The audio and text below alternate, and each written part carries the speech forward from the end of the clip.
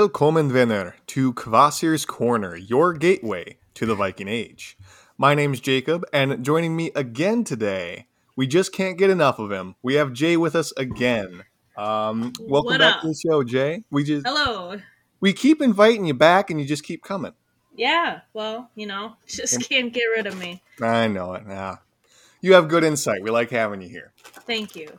So last time we started our look into the Prose Edda, the stories and legends surrounding Norse mythology and the Norse cosmos and universe.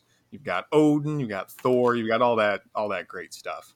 So we'll be continuing that today after these words from our sponsors. They're not sponsors, it's us. We don't have sponsors. After our social media plug time, here we go. Kvasir's Corner is presented by Minnesota's own Viking Encampment. If you'd like to stay up to date with the encampment and get more fun and informational Viking content, please follow us on social media. You can find us on Facebook, YouTube, and Instagram at Viking Encampment, as well as on Twitter and TikTok at Viking Encamp MN. If you've been enjoying Kvasir's Corner, or any of our other content, such as our Hell or High Water Dungeons & Dragons series, please consider supporting us on Patreon.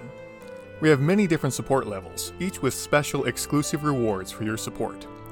These include early content access, behind-the-scenes content, access to the VE's private Discord server, digital hangouts with the Vikings, and, at the highest level, the status of honored guest at our in-person events.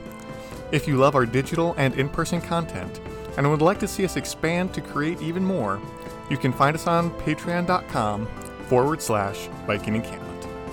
Thank you for all your support. Skål. That Patreon sounds like a good thing to donate to, don't you think, Jay? Yeah. I mean, a lot of us are getting an influx of cash pretty soon, so, I mean, what else are you going to spend it on? Bills? Please. Bills, yeah. I mean, make sure that you can afford food and things, obviously, but in all seriousness, make sure you're good, but if you find it in your hearts and want to donate to the Patreon to support this or support the Viking Encampment as a whole, we always appreciate that, but make sure you're all safe and good and secure first. That's the Viking Encampment caring for you. Haha. So anyway, we're going to move on. So we are going to continue our look into the Prose Edda. So we talked about the prologue and kind of the context of the Prose Edda last time. And so now we're going to get into kind of the meat and potatoes of the content with the section of the Prose Edda known as the once again we need to work on this pronunciation. The Gylfaginning, or as it's translated into English, the deluding of Gylfi. So fun Icelandic names. That's one of the reasons I love these sources. You get to play with those fun words. Mm-hmm. So the Gylfaginning begins with an account of this great king, this King Gylfi, or Gylfi, or however you want to pronounce it. I'm sure people have different ways, and I'm sure there's a right way that I don't know. But so this great king, King Gylfi, who is a ruler over the lands that are now called Sweden.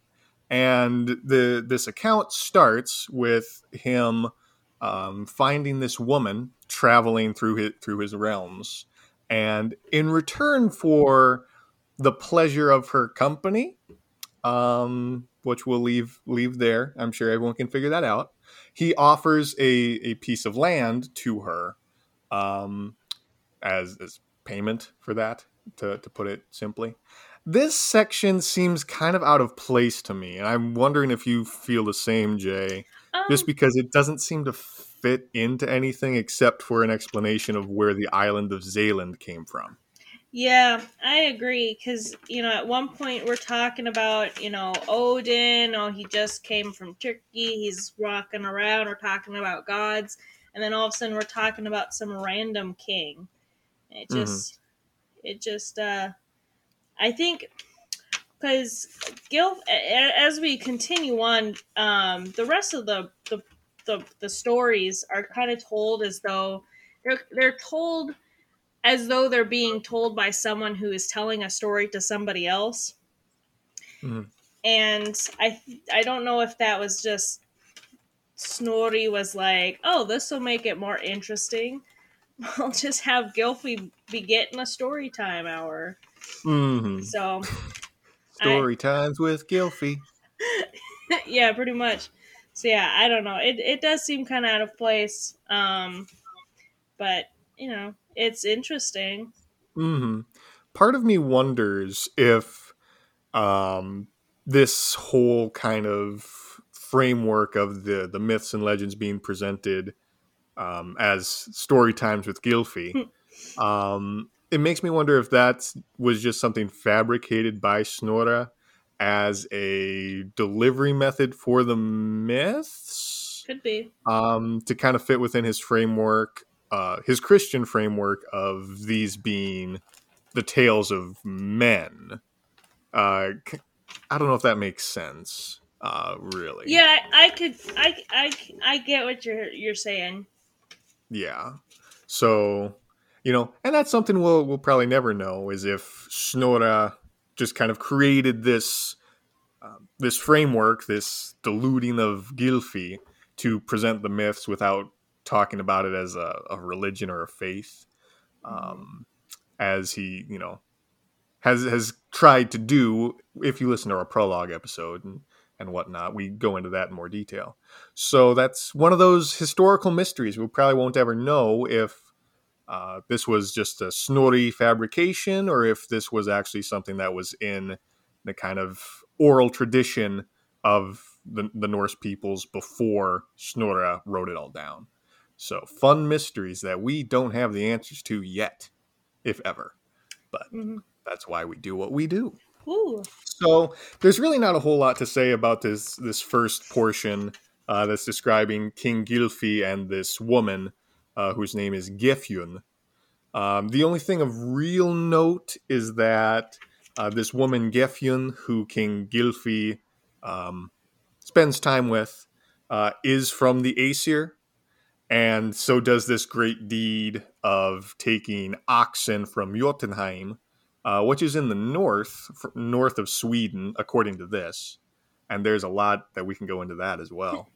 Um, but she takes oxen and she drags land from Sweden into the sea and creates the island of Zealand, which is part of Denmark now. And then there's a poem about this from an old skald called Bragi the Old. So that's really all that happens in the first part. I know, very small occurrence. We just made an island. Um, Happens all the time. happens all the time. Everyone just takes oxen and drags land into the sea. Yeah. But it just, in the scope of the narrative, it doesn't seem to make a whole lot of sense. Mm-hmm. So we'll kind of move on past that to the deeper stuff as we go here. So after that event, Snorra writes about how King Gylfi was a wise man who was skilled in magic, and he wanted to learn about the Aesir who had appeared in his country, and figure out kind of what their situation was, what magical powers and what knowledge they had. So he disguises himself as a traveler, just a kind of common guy, and Mm-hmm. takes on the name Gangliri.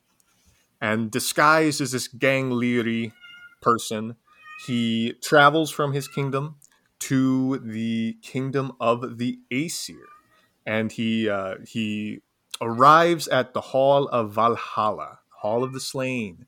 So this is the first mention of Valhalla in the Prose Edda, and it'll be mentioned more often. Oh yeah. Well, more often.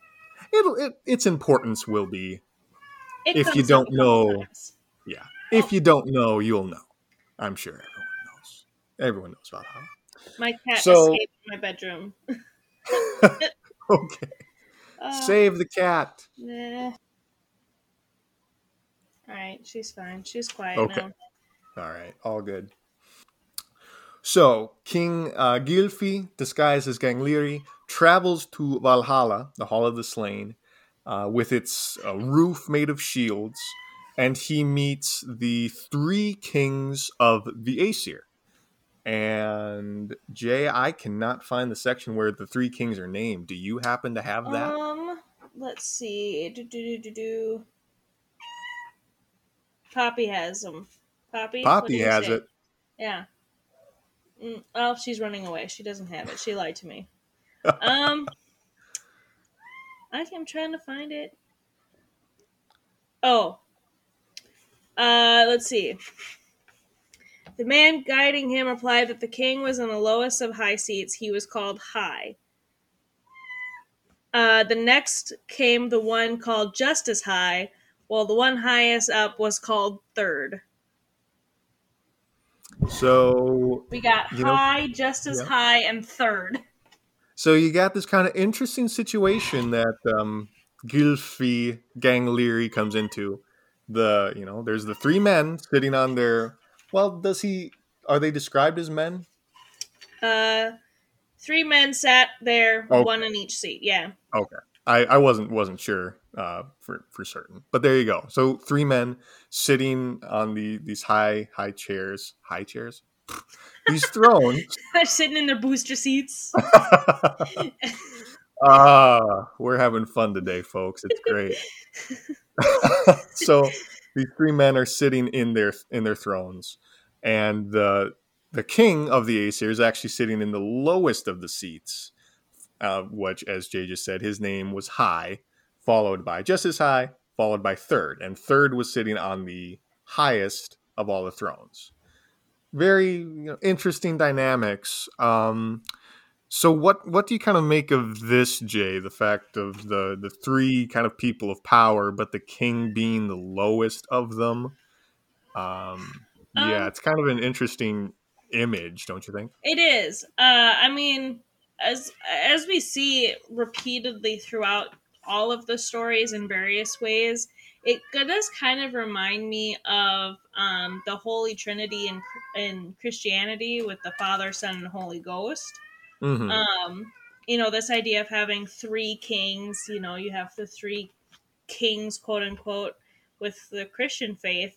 Mm-hmm. Um, and I think that part of them being like the levels could be, like he's the highest king, High, he's Mm-hmm. lowest down, so that he is, more accessible to the common people, Mm-hmm. maybe.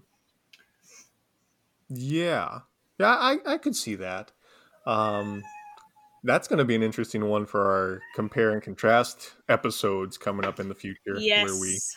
we talk about Christianity and the Norse religion, which I'm still looking forward to once we get all those I's dotted and T's crossed, because Yes. that would be a very very interesting Yeah, conversation. yeah, yeah. But yeah, so kind of invoking imagery of the Holy Trinity, which again to me speaks to the fact that Snorra fabricated all this to kind of play into that Christian worldview. Mm-hmm. It seems to point to that still.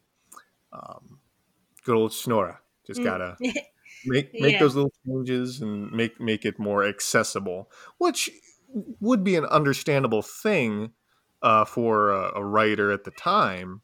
You Definitely. want to make it palatable. You want to make it easy to comprehend and understand for an audience who may not have as much of an education about philosophies and religions and things other than what they personally practice. So I can see from a kind of author's perspective wanting to make it palatable to potential audiences. It makes it hard, as I believe we mentioned last time. It makes it hard to piece together what is Snorra and what is older than Snorra. You know, Yeah. but fun dynamics all around. So King Gylfi as Gangleri. approaches these three kings with High, Justice High, and Third, and he begins to ask them questions about the world, about the gods, and about all this kind of deep philosophical knowledge that he's looking to gain. And it's here that we learn many of the names for Odin. So Gangleri begins to question the three. Who is the highest or oldest of all the gods? High replied, he is called Allfather in our language, but in Asgard the Old, so Troy, he has 12 names. One is Allfather, a second is Heron, or Herjan, Lord. A third is Nikar, or Hinikar. A fourth is Nikus, or Hinikund. I believe I pronounced that right. Hinnikund? Yeah, I could be butchering all of these Who so knows? terribly. A fifth is Fjolnir. A sixth is Oske. A seventh, Ome. An eighth, Biflidi, or Biflindi, which means the spear shaker. A ninth, Svidar. A 10th, Svidurar. Those R's, wow. An 11th, Vidurar, which means ruler of weather. And a 12th, Yalg, or Yalk, which means gelding. So, just a list of the 12 names of Odin. Mm-hmm. Interesting enough, Odin isn't on this list. Yeah. Which I hate to keep bringing it back to the point of, was this an omission by Snorri to not make Odin a god? It definitely could be. And and I was thinking with all of the different names that Odin has, that could be like, oh, look, like it's just one god and just other people call him different names. Mm-hmm. Which, going back can be like, oh, so when we say there's only one god, it's still your god. You just got to pray how we want you to pray. Yeah. Yeah, I could see that too. And it again, it connects very similarly to Christianity and Judeo-Christian faith, because the God of Israel and the God of the Hebrews also has many names. Yeah. So again, it's making the Norse mythology, making it palatable to a Christian audience. I think so. So if we haven't kind of hammered that home, Snorri's MO is to make the mythology of the Norse palatable to a Christian audience. 100%. That will probably be a recurring theme as we continue. Snorri is nothing if not predictable. Yeah. So we get the names of the Allfather, and then the three kings, High, Justice High, and Third, talk more about his kind of role in things. So High replied, he lives through all the ages and governs all things in his realm. He decides all matters, great or small. Then Justice High said, he made heaven, earth, and the skies, and everything in them. Then Third said, most important, he created man and gave him a living spirit that will never die. And by man, mankind, humanity. Just to, in case anyone was wondering. Yeah. Even if the body rots to dust or burns to ashes, all men who are righteous shall live and be with him in that place called Gimel or Vingolf. But evil men go to hell, and from there into Niflhel, which means dark hell, which is below in the 9th world. So, again, more very obvious connections between Judeo-Christian faith and Norse faith mythology. The question of, is it Snorri? Is it Norse? We could probably ask that question of a lot of this. Yeah. I don't know if people just want to keep rehashing that point, so we'll kind of move past it for now. But just keep that in mind, dear listeners, that is something that you can easily kind of question: is how accurate is this to Norse belief, and how accurate is it to a 12th century Icelandic Christian? Mm-hmm. So you keep that in the back of your mind, and it's something to consider as we continue.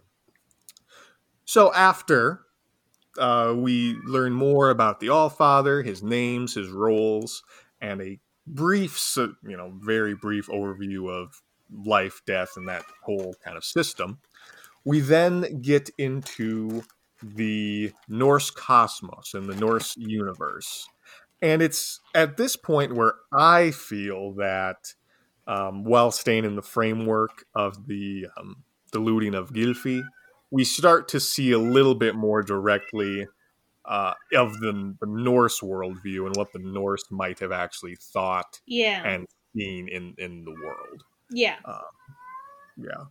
So we learn about the Allfather, and then we go on to learn about some of the different realms, and we also learn about the beginning, what was going on in the beginning of the universe before anything else happened.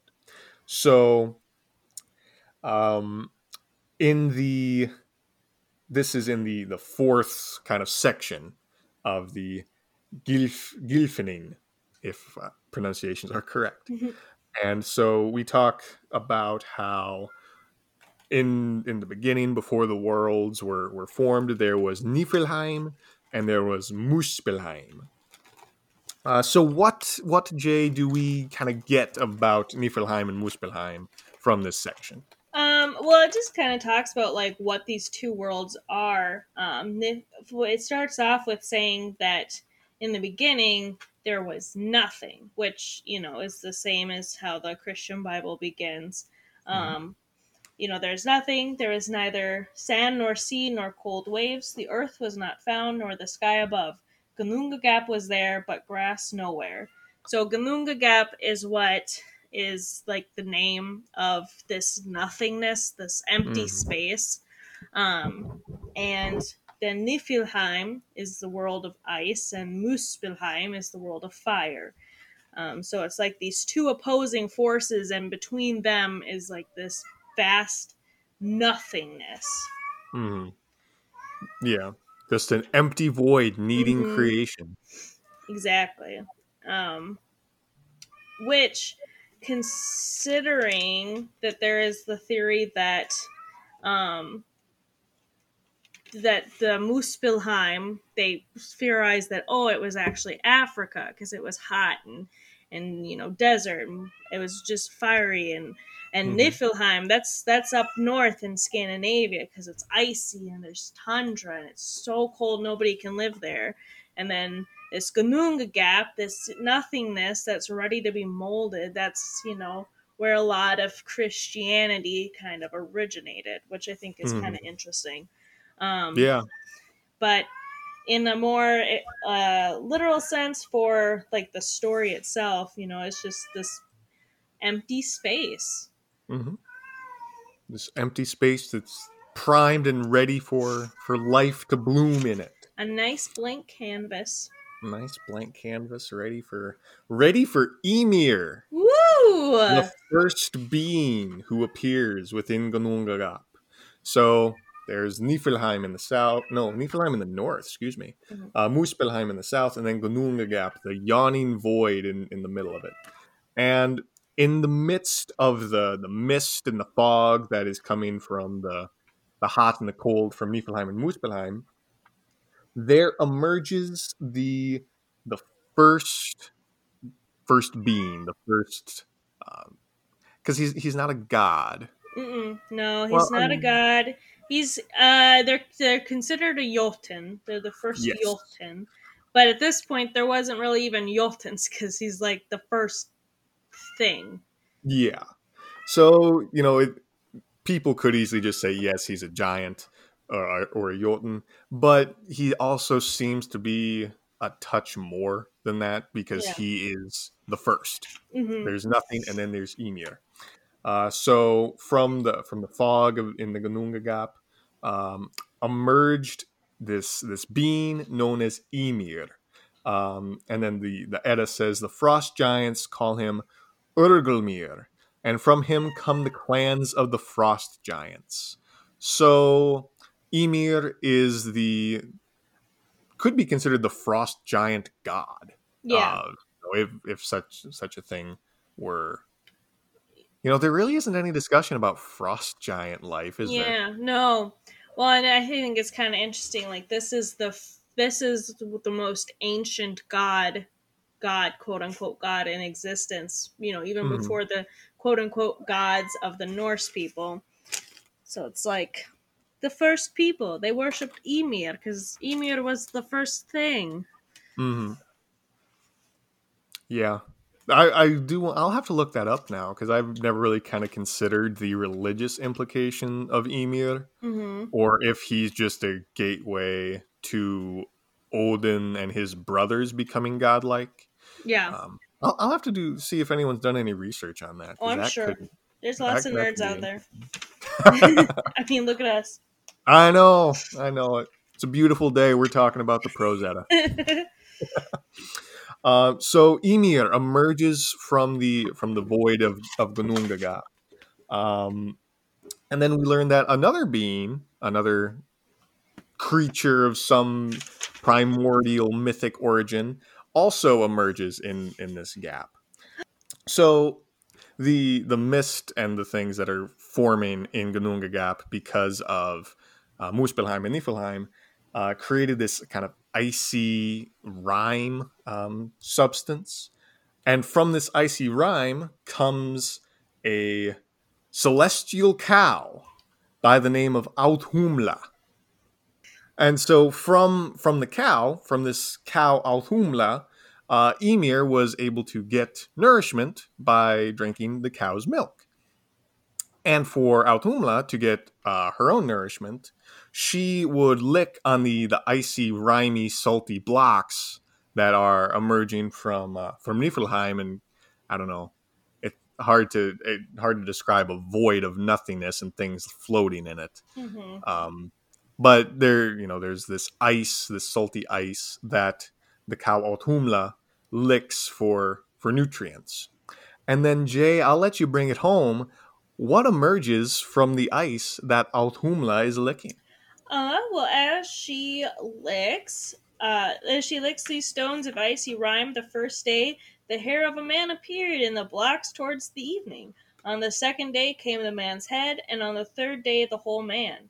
He was called Buri, and he was beautiful, big, and strong. So there we get another being, this Buri, and from Buri comes his son by the name of Bor, who took a wife with a woman called Bestla. Bestla, I believe, is a giantess. Yes. Yeah, Yes, she was Bestla is a giant. giantess. One of Ymir's Spawn. descendants, spawn. They just Yeah, kind of pop out of his armpits. yes. All the frost giants emerge from Ymir's sweaty armpits. Mm-hmm. Fun fact, Or everybody. from his left leg mating with his right leg, apparently. Just how Yeah, we learned in health class. exactly. We all remember. We were all there. Yeah. So Buri has a son named Bor, and Bor takes a wife with the giantess Bestla. And then she has her own lineage, the daughter of the giant Boltthorn. And so Bor and Bestla then have 3 sons of their own. And these children are Odin, Vili, and Ve. And they are about to have a very how would you describe their adventure in the last minute that we have here to describe the adventure coming up? Creative. Yeah, they're going to get very Very creative. artsy. Yep, they're going to get very, hands-on with some arts and crafts, and Mm-hmm. they're going to create some very interesting things. Yes. Which we will have to find out more about next time on Kvasir's Corner. So thank you all for tuning in, and we will see you on the next episode of Kvasir's Corner. Bye.